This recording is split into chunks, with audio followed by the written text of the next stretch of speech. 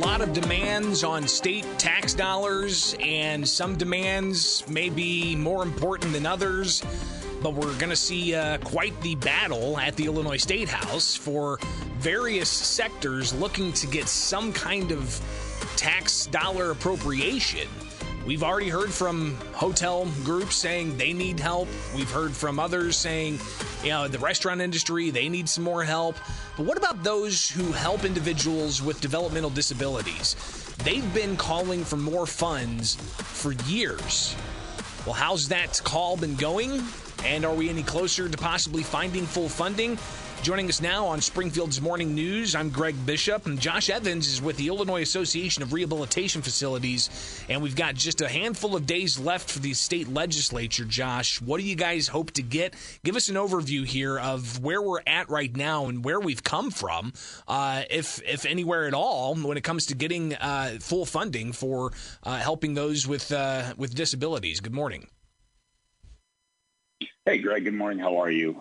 Thanks for having me. And what I will say is that, year over year, I think we make progress. We had a substantial investment in disability services by our champions in the General Assembly last year of around $109 million that went towards investing in a 2-year prepared rate study. But regrettably, it was below what was called for in that rate study. And so here we are back in the second year of this rate study, so to speak, for looking towards next fiscal year. And we're just trying to work with some of those champions and grow more champions so that we can try to secure full funding of that rate study so that persons with disabilities have the supports that they need to live in connected communities across Illinois. So talk a bit about how those dollars would ultimately be used. And, well, I guess how dollars are used now, but how the increased funding to get to full funding will ultimately help. Sure. So one of the things that's important to understand is, and I think especially in this March, National Down Syndrome Day was yesterday, and in a March that matters where it's a DD Awareness Month, is I think a lot of folks don't understand is that in order for persons with intellectual and developmental disabilities, to live, recreate, and work in the community, they often need support staff. And support staff are the most important staff that we have in disability services, and they're often called direct support professionals. And one of the things that we have a moral, ethical, and legal obligation here in the state of Illinois to do is to ensure that they're making a living wage. And that is where most dollars when they're invested in disability services go. They go to the support staff that work at provider agencies. And so our effort is geared towards trying to ensure that state funding that pays providers for those services is at least 150% of whatever the local, statewide, or regional minimum wage is. And in order to get wages up to a living wage, we need to make sure that there are payment rates that support that from the state of Illinois. I think one thing that everybody can agree on is government's there to help those who need the most help and likely can't help themselves. And individuals with disabilities are just that group that needs everybody's help. So we'll watch to see what ultimately happens here. But Josh, there's a lot of competing interests when it comes to state tax dollars. We've already talked a bit about this morning of the $4.5 billion unemployment debt and the possibility of using some leftover COVID-19 federal tax funds to pay that down. But the hospital, or the hotel groups are looking for some of that. You've got even restaurant groups that are looking for more tax dollars. Are you looking to capture some of that federal leftover funds, or are you looking just for a dedicated annual regular payment, because those federal funds are temporary, right? So where are you looking to capture these dollars from to get to full funding for organizations that help those with disabilities? So thanks for that. It's a great question. And a couple of responses to that. COVID has taken its toll on so many different economic sectors in our entire globe. And we know that, we're all impacted in different ways. In disability services, it's continued to exacerbate and make more difficult a workforce crisis, make it harder to hire and retain people. One of the things that we do know is that, Illinois is under a federal court-ordered consent decree, which means the state is required to do certain things by the courts. And we've been out of compliance with that since 2018. And what is going to be contingent on getting back into compliance is adequately funding rates, according to this Guidehouse rate study as it was designed and envisioned, not on a longer time frame.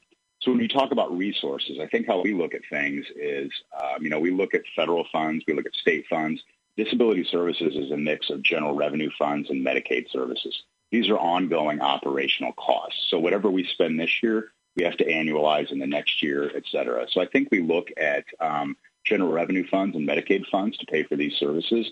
If there are ways that ARPA dollars can be tapped so that we can invest in this service array, we're happy to have those discussions. We're happy to talk with lawmakers about that. But by and large, we need to make it clear these are ongoing expenses that don't just go away. And so, as we invest now, we need to be prepared to invest in the future. And again, we're out of compliance. We need to get back into compliance. We have a legal, moral, and ethical obligation to fully fund disability services. And finally, with the state's finances in the best shape they've been in decades, one of the common arguments against fully investing in our service array is we don't have the resources, but now we do. So let's work together. Let's come up with a path towards full funding. And we look forward to seeing what that looks like and how we can grow services in the state of Illinois. We're talking with Josh Evans with the Illinois Association of Rehabilitation Facilities here with Springfield's Morning News. I'm Greg Bishop. Josh, another issue that came up a couple of weeks ago was some at-home workers, I believe, some home health care workers. Maybe you have a little bit more detail than I have right now, but they were asking for increased pay, and they had the AFSCME Council 31 there with them, and I think that they were looking to tap some of the extra federal resources. How does that impact your organization when it comes to getting the best, most efficient, and highest quality workers to work in these what can be, I imagine, stressful situations? Yeah. Thank you for bringing that up. And, one of the things that I think we're really proud of in the provider community is our ability to work with organized labor and other groups towards common goals. This association, coalition efforts, and I believe AFSCME all agree that we should fully fund this rate study, that we need to fully invest in disability services. But we just had some differences, I think, on the execution. We know that overall, I'd say that collective bargaining represents maybe 10 to 12% of the entire DSP workforce in the state of Illinois.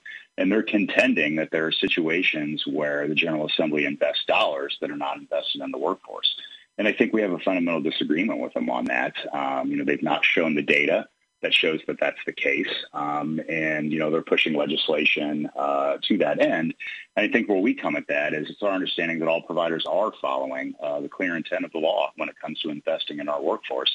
And there are matters that complicate that. It's the timing of when funds go out to providers. You have to have money to pay people. But also, it's important to understand that when you have collective bargaining units, you often have to bargain on wages and benefits. And there are aspects of these wage increases that do come under bargaining when you're in that situation. So, I think that these are differences that are time restricted that will be worked out. But I think the important thing to take away is that, both labor, providers, all groups, we agree at the 30,000-foot level, and that's important. Let's fully fund this rate study. Let's fully fund disability services. And these are things that we can definitely work out.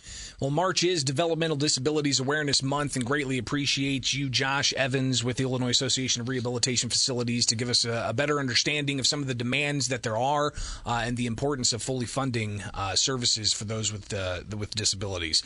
We'll watch what happens in the next handful of days here at the Illinois State House. Greatly appreciate it, and I imagine we'll talk again soon. Thanks, Greg. Thanks for having us.